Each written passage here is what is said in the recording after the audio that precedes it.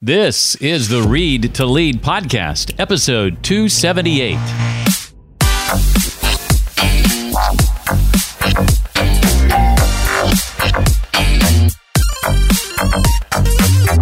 Gossip is a cancer inside organizations. Duplicitous people gossip. Dr. Covey said, when you defend those who are absent, you retain the trust of those who are present.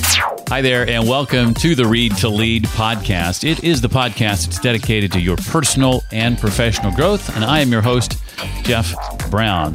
And if you were to ask me why I've done the Read to Lead podcast these past 6 years, I would say something to the effect of, I believe that if you desire to achieve true success in business and in life, that intentional and consistent reading is a must. You can't have one without the other, in my opinion. The Read to Lead podcast is going to help narrow this ever-important reading list and also bring you key insights and valuable ideas from some of today's most successful and inspiring authors. We have just such an author today. He's a very passionate guy.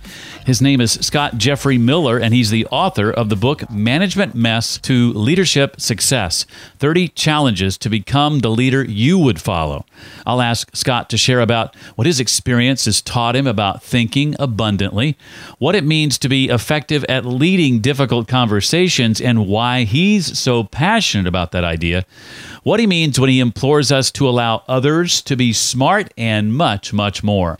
In addition to the book being featured each week here on the show, I'm usually reading a few others. And if you're curious to know what a couple of those might be right now, that would be a book from the author of The Power of Habit, Charles Duhigg, his more recent book, Smarter, Faster, Better, The Secrets of Being Productive in Life and Business, and also Daniel Kahneman's Thinking Fast and Slow. Two books, by the way, which have been recommended numerous times from previous Read to Lead guests. Well, let's not keep him waiting any longer. Let's welcome Scott Jeffrey Miller. He serves as FranklinCovey's Executive Vice President of Thought Leadership, and he is the host of On Leadership with Scott Miller, a weekly leadership webcast, podcast, and newsletter. He also hosts the weekly iHeartRadio program and podcast, Great Life, Great Career with Scott Miller, and is a leadership columnist for Inc. magazine. His new book, again, is called Management Mess to Leadership Success, 30 Challenges to Become the Leader You Would Follow. Scott, thank you so much for being here. I really appreciate it. I'm genuinely honored of your interest and your invitation today. I think back to some of the leaders that I've worked for. The one that stands out the most is the last leader I worked for, and all for good reasons. And he was somebody who easily shared credit and, if appropriate, shouldered a share of the blame. What have your experiences, Scott, taught you about thinking abundantly when it comes to your own abilities and those of your people? You know, Jeff, like you, I have also been the almost without exception recipient of generally great leadership. I've had some bosses that were, a little sideways, but we're all a little sideways. So I tend to be magnanimous and forgive bad bosses because they're just trying to figure it out, right? No one wakes up in the morning and says, I'm going to try to, make your day hell, right? That doesn't happen for most people, unless you're a sociopath. I think that it's somewhat counterintuitive, and it is hard for leaders because leaders are also trying to build their own careers, and they've got mortgages, right? They've got kids in school. And so leaders are also trying to make sure that they seem relevant, that they, get credit for their hard work. At the same time, be a multiplier of people and be abundant with credit, with resources. I think the best leaders are those that balance both. I think it's naive for any leader to say, you know what, just lift everybody up independent of you and you'll be just fine. I think that's naive. But I think it's a great mindset to always be thinking about, are you lifting up those around you and very deliberately allowing them to shine outside of your own shadow? I mean, I'm a fairly charismatic person. I've been inside of the FranklinCovey company for 23 years. The fact of the matter is I cast a fairly big shadow. It is hard to shine out from under me. So I have to be extra deliberate to make sure that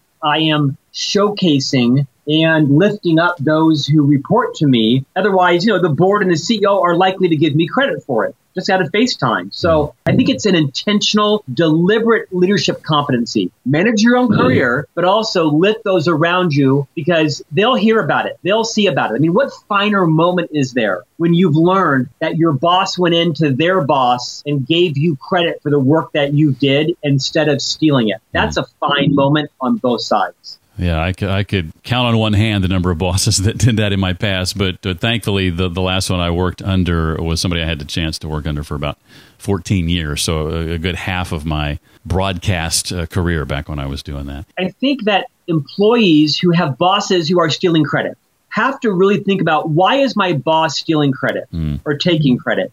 I mean, it comes down to their self-esteem, right? Their self-confidence, their own sense of insecurity in their job, in their talent, in their education. The more that you can try to uncover why your leader isn't comfortable giving you credit, the more perhaps you can work through and around that. There's usually a reason they're doing it. I'm not defending it at all. But the more you can understand, as Dr. Covey calls it, their private victory, how strong or how weak their private victory is, right? How their own sense of self-worth and confidence, the more you can find ways to either get credit for yourself, question them on it, give them reasons to move beyond their own insecurity. It is a case of insecurity. Pretty much that's it. Well, one of the 30 challenges that Scott lists is to listen first. It's a challenge in part, Scott says, because, and I like this, listening sucks. So, Scott, as someone with a propensity, in your own words, to interrupt, how do you work at being a better listener? Jeff, I wrote this book, Management Mess to Leadership Success, because after 30 years in the industry of leadership development, and as an executive leader myself, realized I've had a lot of messes. I'm not a complete mess, right? I've had a lot of successes, but I wanted to be vulnerable and share with the audience. It's okay to admit your messes. Everybody knows about them. Everybody's talking about them. Just acknowledge them. One of my biggest messes is, again, a result of one of my successes. Any success taken too far can become a mess. I'm a fairly seasoned and trained communicator. Like you, I host a podcast. I host a radio program on iHeartRadio. I give keynote speeches for a living. I've been taught to be an expert, if you will, at persuasion, influence, selling, communicating. And when as leaders, we've spent so much time investing in training our own communication skills, we rarely have spent much time in our listening skills. And listening is a communication competency. Listening is really a selfless gift. Talking selfish. Listening is selfless. Too many of us listen to respond, right? We listen to reply. We're on our own timeline. We're on our own agenda. We're on our own narrative. We have good intentions. We're trying to solve the other person's problem when in fact, they usually don't want us to solve it. They just want us to listen. So I think listening is counterintuitive. It takes great discipline. It takes a selfless desire of empathy to really get into the other person's head. And if you're like me at all, I tend to be a consummate interrupter, because I want to solve the other person's problem. I want to speed it along. Dr. Deborah Tannen, the famed author of numerous books, the linguistics professor from Georgetown, says most people interrupt because we have our own version of how long the other person should be talking, right? I might think Jeff should talk for 48 seconds to be quiet, and Tina should talk for, 52 seconds. But we interrupt because we have a subconscious narrative of how long you should be talking. And I think a great way to minimize your interruption is to be conscious of it. The next time you're compelled to interject or interrupt or top their story or ask them to move along, resist it. Put your lips together. Close your lips very gently. Count to 7. Count to 10. It's in that time, Jeff, that it's highly likely the other person will either stop talking, finish up, or even disclose an especially sensitive or delicate or sincere point that kind of brings it all together. I think it takes intentional, deliberate practice to become a better listener. It certainly does. I know one thing that I need to watch out for is someone could be sharing something with me that they enjoyed or something they did that they had fun doing, or It could be something, I don't know, a movie they watched that they liked. And often my first response can be my experience with the same thing. And if it's a negative experience versus their positive experience, and I start making it about me, suddenly I've kind of shut them down and they have nothing else to talk about. They have nothing else to share about that experience because I've just halted the whole conversation by saying, oh, well, I didn't really care for that. I didn't like that. Greg, that speaks to your self-awareness. And I think if you want to become a success in your leadership style, as parenting, as a parent, as a spouse, as a friend, really developing your self-awareness around what you just said. I do the same thing. We all do exactly what you just said. We just don't tend to admit to our messes. So I applaud your own self-awareness. That's kind of half the battle in every mess. Well, I was intrigued when I opened the book before reading it and going through the table of contents, and there was this one challenge called Carry Your Own Weather. What does that mean exactly? Sure. So like much of my book, a lot of the concepts were with permission borrowed from wiser people than me. This concept was popularized by FranklinCovey's co-founder, Dr. Stephen R. Covey, of course, the author of the seminal book, The 7 Habits of Highly Effective People. That book has sold 30 million copies in 30 years. And Dr. Covey really talked about, in habit 1, be proactive. Proactive people are very deliberate in not giving over their emotional weather to other people. We all have reactivity tendencies, and that proactive people, highly effective people, people who move from mess to success are very deliberate in not letting other people hijack your state of mind, your mood, your outlook. We don't let anybody else interrupt our mission, our passion, our decision to, drive our own goals to the finish line. Now says easy, does hard. But it really is this concept that Viktor Frankl wrote about in, Man's Search for Meaning around, in life, we have complete choice over our decisions and our reactions. And so as you metaphorically carry your own weather, you are mindful of the type of situations that irritate you, the meeting, the person, the waiter, the preacher, whoever it is in your life that kind of gets under your skin. You think about it. You take some time to kind of unpack it, unwind it. Why in every meeting does Jim kind of get under my nerves with his first sentence? And you don't give up your control of your emotions. When the boss walks in the morning and she slams the door and walks past you into your office and you think, oh my gosh, I'm getting fired today, you've given over your emotional weather. It very well could be she had a fight with her teenage daughter. Probably is. The more grounded I think, Jeff, we are in our values and in our worth, the less likely we are to give our emotional weather over to somebody else. A leadership lesson that I learned several years ago was to extend trust to others, Scott, by default until they give you a reason to do otherwise. How has your career, would you say, been impacted by the trust that others have extended to you along the way? Jeff, I might have lived a Pollyanna life, but I have not been double-crossed a lot. I have. I have people that have violated my trust, no question. I'm usually smart enough not let someone get the best of me because, those people exist. Without question, I am the beneficiary of being on the receiving end of people pre-extending trust to me. Now, I'm going to tell you, I think it's also a result of me making good decisions. I practice something I say that some people misinterpret. I call it friending up. I have very deliberately in my life always friended up. Smarter, wiser, older, more cultured, more seasoned, better educated, wealthier, better, you name it, right? I'm very deliberate around wanting to be around people that are wiser than me. And therefore, those people are usually more, trusted and trustworthy. So I have been very deliberate about the relationships I enter into. And there's no question in fact, I name it in my book, about a half dozen people who absolutely extended trust to me. And sometimes when I didn't earn it or even deserve it.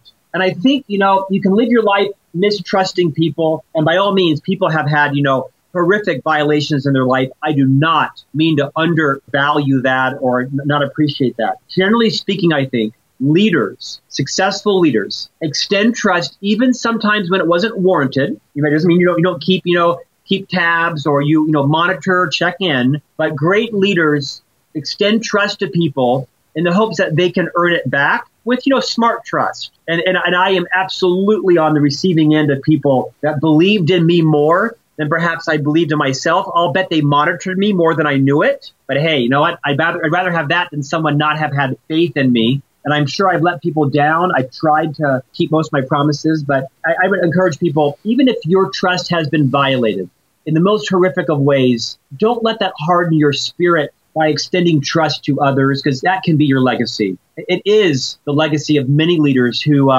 lifted me up.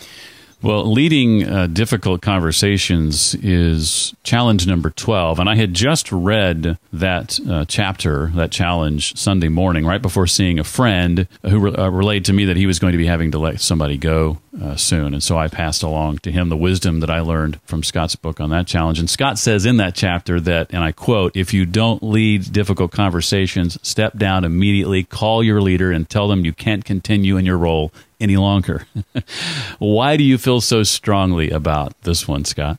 Yeah, you've struck a nerve. This is by far my most passionate of all the challenges. It is incumbent on every leader to have difficult conversations, to discuss the undiscussables. You know, many people say to me, "Well, Scott, you're so good at it." Well, I'm good at it because I've done it 2,000 times. You know, I didn't come out of the womb being high courage. I think most of us are cowards. And Jeff, that's not a character flaw. That's just kind of a personality trait or a competency that we need to grow into. One of the best gifts, perhaps the greatest gift any leader can give their team members, is to be that transition figure in their life that had the courage to tell them the truth about their breath, their personal hygiene, their productivity, their self-awareness, their skills, their deficits, their ability to collaborate, their self-awareness, their strengths and their weaknesses, their blind spots. And some people might think, "Oh my goodness, you're crossing the line." Listen,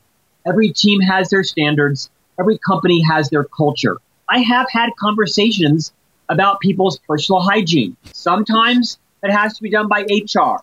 Sometimes if it's cross-gender, you might need someone else in the room. But I have said to people before, because I cared about them, listen, this is a sensitive conversation. I have your best interest in mind, and you have my word that this conversation will never leave this room.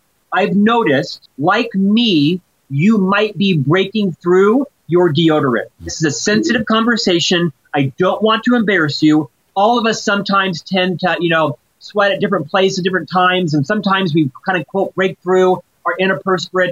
I just want to give you, because I care about you, a little bit of notice. You might want to change up or add more antiperspirant on, because I'd hate for you ever to be in an embarrassing situation.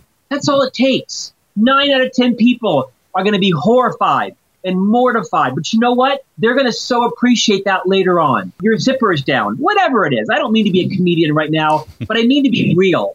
Oftentimes, every leader before you was probably either avoiding or ignorant or just didn't have the courage to talk about things that are important to people. Everybody's got blind spots. That doesn't mean as the leader of a company, it's your job to go around and talk about people's dress or all of their hygiene issues. But some cases it might be. Jeff, I'm 51 years old. I've made lots of mistakes in my life. I have hired hundreds of people, and I've terminated dozens of people. Inevitably, when someone sees me in an airport 5, 10, 15 years later, or connects with me on LinkedIn, the one compliment that's consistent people pay me is, "Scott, you were crazy, you were this, you were hard, you were that. But you were the one leader who had the courage to tell me what nobody before you would do. Thank you for doing that." So everybody's got to kind of find your own style, role play it with a senior executive leader, practice it. When you've got a difficult conversation, next time, open it up and say, "Listen, this is going to be a difficult conversation. I'm going to ask you to pre-forgive me. I might get some of the words wrong. I'm probably going to mess it up. I'm not perfect at this. I really want to give you some advice or some feedback, or I've got a difficult conversation. I've got to tell you, today's your last day in the company, and I feel for you, and your job is being terminated, and I want to talk to you about why. I'm probably not going to get all the reasons exactly right or say all the right words. Would you pre-forgive me on that?" Whatever the scenario is, most people will let down their guard when they know where your intent is. If you declare your intent up front, they're going to get better. I'm sorry, Jeff, that was a long answer, but I'm very passionate about this. Is this a good time to tell you, Scott, that you've got some food stuck between your teeth?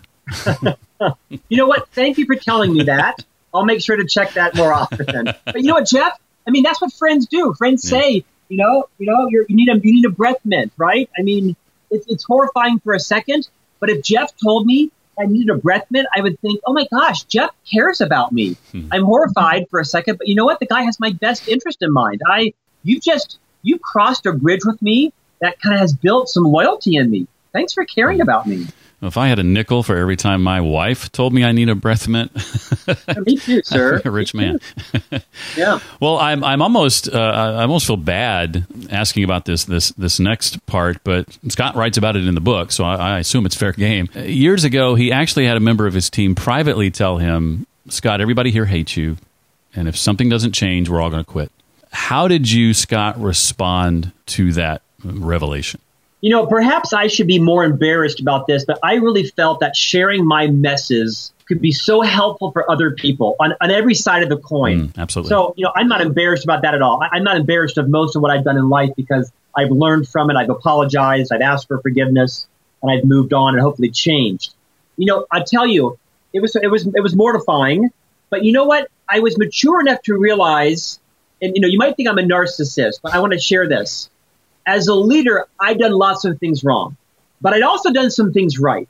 And what I had done right was establish a culture where that young man, who was not an especially courageous man, who now has gone on to enormous success, we're very good friends. He is now the president of FranklinCovey. He has eclipsed me and has moved beyond me. But what I had done is I had established a culture where it was safe to talk to the boss that way, and I was the boss. So he came in. He summoned a tremendous amount of risk and culture or courage. We sat down. We closed the door. We both kind of cried. And I was probably a little defensive. I wasn't belligerent. We talked through it. We talked about, some of the pressures that I was under, some of the insane things I was, demanding from people. I think it improved. I will tell you to this day, almost everybody in that office and I are still very good friends. They call me for jobs and I recommend them on LinkedIn. And I think people knew what my intent was and that I was genuinely a very trustworthy person under a lot of pressure, making not unethical or immoral decisions, just, being a bad boss, right? Good people can be bad bosses. But to that point, Jeff, I don't think everybody should be a leader. I think I have lots of talents. I don't know that leading people is one of my natural talents. I think too often people are lured into a leadership position because they're the best salesperson or they're the best nurse or the best designer. I think people want a bigger title, a better paycheck, a better office, when in fact they should just be an individual contributor. So in that scenario, I really applaud both sides of the party, me for setting the conditions and him for having the courage to talk straight. And we worked through it. And to this day, 15 years later, we're still very good friends. And like I said, he has gone on to eclipse me inside the organization. Kudos to him. Well, near my home is the headquarters of Ramsey Solutions. That's a company founded by financial guru Dave Ramsey. In fact, they just a good friend of mine. Yeah, they just moved into a brand new building, and they're closer to my house now than they were before. Many of my friends who work there tell me that gossip is something that Dave and his staff do not tolerate. And I'd be curious to know, Scott, what concept related to this did you learn when you joined FranklinCovey all those years ago? Dr. Covey has a saying of being loyal to the absent. And that means, in essence, that effective people, successful people, people who leave behind their messes and move towards successes are people who speak about those who are absent the same way that they would if you were present. Meaning if Jeff is on a plane to Chattanooga and he's not in the meeting with me, I would speak about Jeff as if he were right there. It is a high standard, but it will transform your own brand, your team, your division, your company, your culture, your industry. Because gossip is a cancer inside organizations. Everyone does it. I've done it. But when the leader sets the standard, with which our CEO, Bob Whitman, has, he does not tolerate gossip. He doesn't engage in it. If someone says something even around the lines, he will say, well, Scott's not here. Let's suspend that conversation until Scott's plane lands. Let's get Scott on the line and tell us what he was thinking. Let's assume good intent. Another way to stop it, someone is gossiping to you. and they're saying, you know what, Jim drives me crazy. He's never on time. He's so selfish. He puts scabs on. I say, you know what? I'll bet Tim would have his feelings hurt if he heard that. And I'm sure that's not your intention. So I'm going to suspend judgment. And if I ever see that in Tim, I'll tell Tim directly. So again, this is a high standard, but it's the right standard. Gossip is a cancer inside organizations. Duplicitous people gossip. Decide today. You are going to speak about people when they are not in your presence as if they were.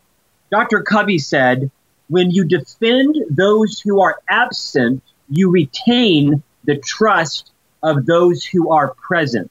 Because if I see you trash talk other people, I know you're going to trash talk me.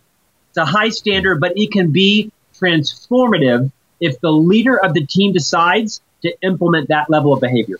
The next question I want to ask you, Scott, is something you've hinted at when you were talking about insecure leaders earlier.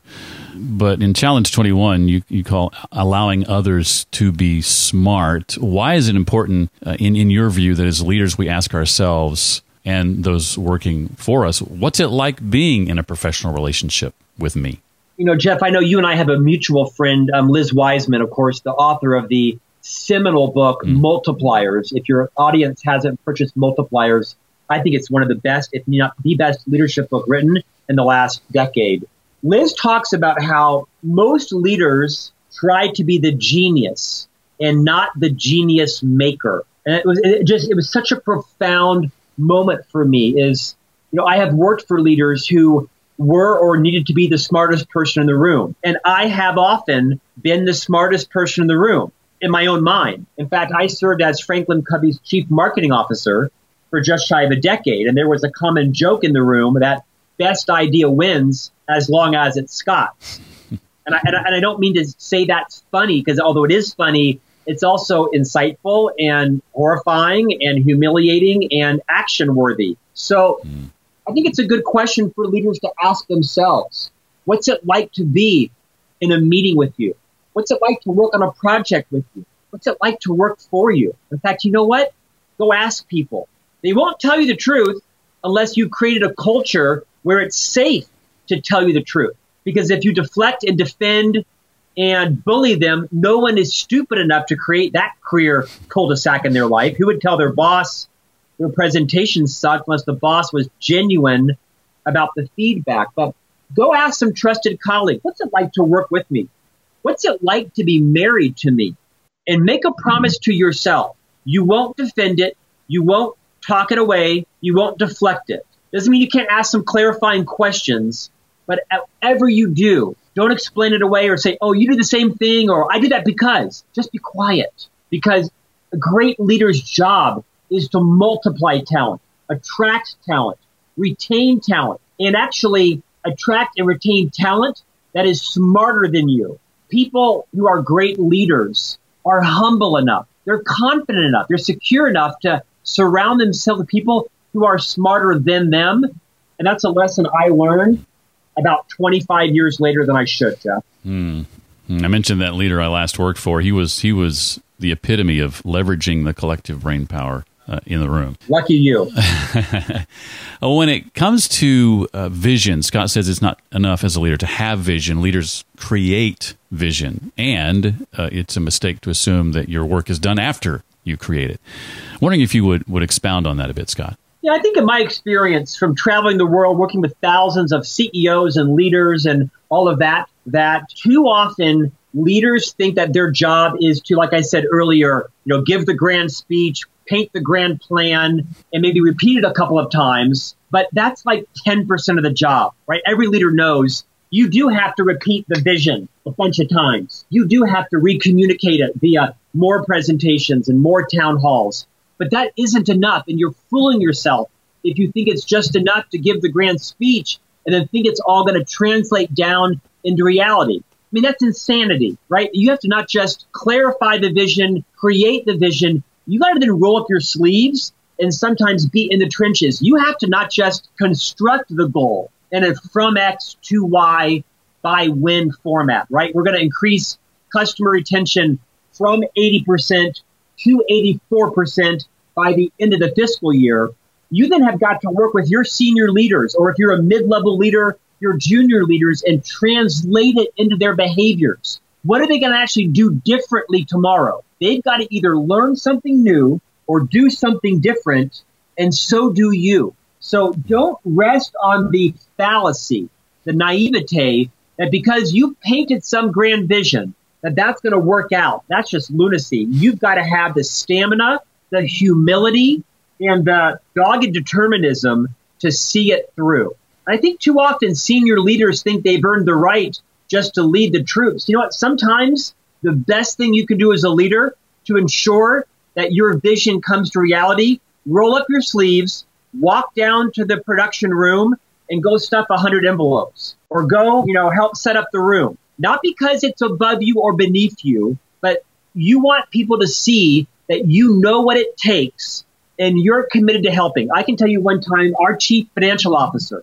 a man of extraordinary intelligence, character, he's way above, rolling up his sleeves. He went down to the warehouse once and helped us pack like 6,000 boxes. And I will never forget the 80 people watching Steve Young roll up his sleeves and his shirt cuffs and his tie and pack a bunch of boxes for a big client promotion.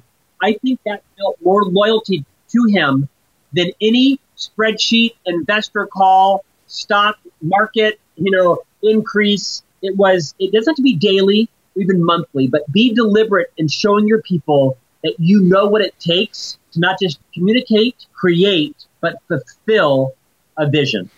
Scott, you mentioned your particular passion for one challenge earlier, but I can hear the passion in every one I've asked about, and I appreciate you bringing that with you today very, very much. We've covered maybe a third of the 30 challenges. I do have a couple of questions that I want to ask you, not directly related to the book, but before I do that, anything else you want to make sure we walk away with? I feel like I've answered really long, so I'll lend the time back to you. All right. Well, I want you to, and this is going to be tough, I know, but think about the books you've read over the course of your career, or if you need to narrow that down in your mind, maybe the last few years. Well, what would you say are the 2 or 3 titles that immediately come to mind as having had the biggest impact on you? I mentioned one of them, Liz Wiseman. I cannot evangelize Liz's book enough, Multipliers. It is a book that talks about how all of us want to be multipliers as leaders, but we end up becoming accidental diminishers. And so I highly recommend that book. There's a book written by Brian Grazer. He's a famed, movie producer. He's part of Imagine Entertainment. He wrote a book, I think it's called Curiosity, or it's about being curious. And I highly recommend this book because I think the best leaders are those that have an insatiable curiosity, right? They constantly are challenging their own paradigms. And this book that Brian Grazer wrote was amazing. There's another book that literally changed my life by a man named Eric Barker. It's a bit of a social scientist. He wrote a book called Barking Up the Wrong Tree. And it basically was a book where he dispels a bunch of common myths in life that we've led to believe are true about how to be successful. And in it, he talked with the power of owning your own story, like literally out loud, telling yourself your own story, where you were born, how you were raised, what are your fears, what are the lies told about you, what are the truths told about you, and what do you plan to do about that going forward? So Barking Up the Wrong Tree, written about maybe 3 years ago, was an enormously powerful book. You notice I didn't mention any of FranklinCovey's books because I didn't want to feel self-serving. But I mean, the book, The Speed of Trust by Stephen M. R. Covey, there's a reason that book has sold 2 million copies. And I've mentioned The 7 Habits. There's a reason that book sold 30 million copies. So like you, I read about 2 to 3 books a week because of my job and the way I interview. But those are 3 or 4 of my top favorites. That Brian Grazer book, by the way, I looked it up. Curious Mind, The Secret to a Bigger Life. Thank you. Thank you, Jeff. Yeah, I've had others recommend that to me before, and I haven't picked that one up, so I'm going to make it a point to do that this week. Can I share 30 seconds about that book? Oh, sure. Absolutely. What struck me in that book was he was talking about how he does research for which movies to greenlight and produce. And he had a particular movie that escapes me what the name was, but he went to interview the famed physicist, scientist Isaac Asimov, who died, 5-6 years ago. And he went to lunch with this famed scientist, Isaac Asimov, to learn from him. And during the lunch, early on, Isaac's then wife, it wasn't his first wife, stopped the interview with Brian Grazer, this famed, movie producer and says, it is clear based on your questions that you have not adequately prepared for this interview. My husband deserves better than this. This lunch is over. And in essence, she took her husband up and they left the lunch. Now, at face value, I'm sure I bastardized that story. But Brian says, you know what? She was right. I had it. And so that lesson was just about, doing your preparation before whatever, interview, presentation, asking for a raise, high courage conversation. Have you done the proper preparation worthy of the conversation? And that has never been lost on me since reading that book. Now I'm a little nervous. I hope I've prepared well for this. You've been very gracious letting me rant on. Well, as someone who is a successful keynote speaker, Scott, I'd be curious to hear what some of your tips might be for delivering an impactful and memorable talk. Oh my gosh, I'm so glad you asked that question. Never use PowerPoint again. Do not bring a laptop. Do not bring a clicker. Do not use PowerPoint or a keynote or any slides. Know your content so well that you stand up and you speak from the heart, because then you are looking at your audience. You're not a slave or enslaved to the cadence of your deck. You're just speaking to the people. And I know the power of visuals. I'm very clear on that. I'm a CMO, right? Stop using PowerPoint. Stand up and speak from the heart. Second, obviously, is this idea of knowing your audience. I don't have a fear of public speaking. I'm rare in that. Most people aren't critiquing you as much as you think they are. In terms of knowing your audience and preparing, you can't prepare enough, or perhaps you can't, right? If you over-prepare, you're going to seem rote. Just be relaxed, be confident, get there early, understand the layout, know the room. What is the audience struggling with? What do they need to know? You might need to repeat it a couple of times. Come off the stage, connect with your people. Never, ever, ever, ever, ever stand behind a podium, put it aside, and just connect with your people. I don't want to sit through another speech from a podium or somebody going through 80 PowerPoint slides, looking at a monitor in front of them. So that's what I would say is you'll never see me give a speech from a PowerPoint deck ever again. Yes, there are graphs that I probably should show. Yes, there are logos and pictures that might make it different or better, but I think that people came to learn from me, and that's what I'm going to deliver. Challenge accepted. That's something that I struggle in my mind with letting go of that tool, but you've convinced me, so I'm going to try that next time out. I'm honored. Last question: What's ahead for you and your team? What's around the corner that has you excited about that you'd like to share? Thanks. Well, I have a second book that's coming out October 8th by Simon & Schuster. I'm the co-author of that book. It's called Everyone Deserves a Great Manager, the 6 Critical Practices for Leading a Team. That's a book with, obviously, FranklinCovey. Very excited about being a co-author on that book. And then my publisher that published Management Mess to Leadership Success has optioned 8 additional titles. So I am now in the process of writing Marketing Mess to Brand Success. That will come out sometime next spring. The third book will be Job Mess to Career Success. And then I have a whole Mess to Success series planned around sales, relationships, communication, parenting.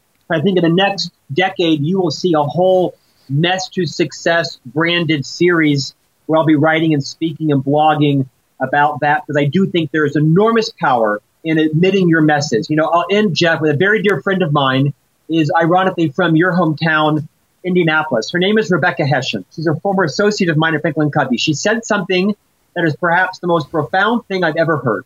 She said, and I quote, "You think they don't know, they do."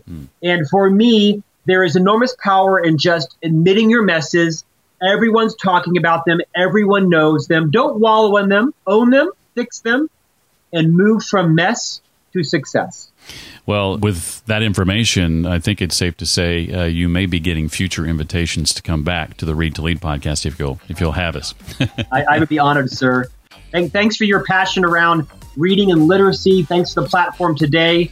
I'd be honored to be back on whenever you thought I was worthy of it.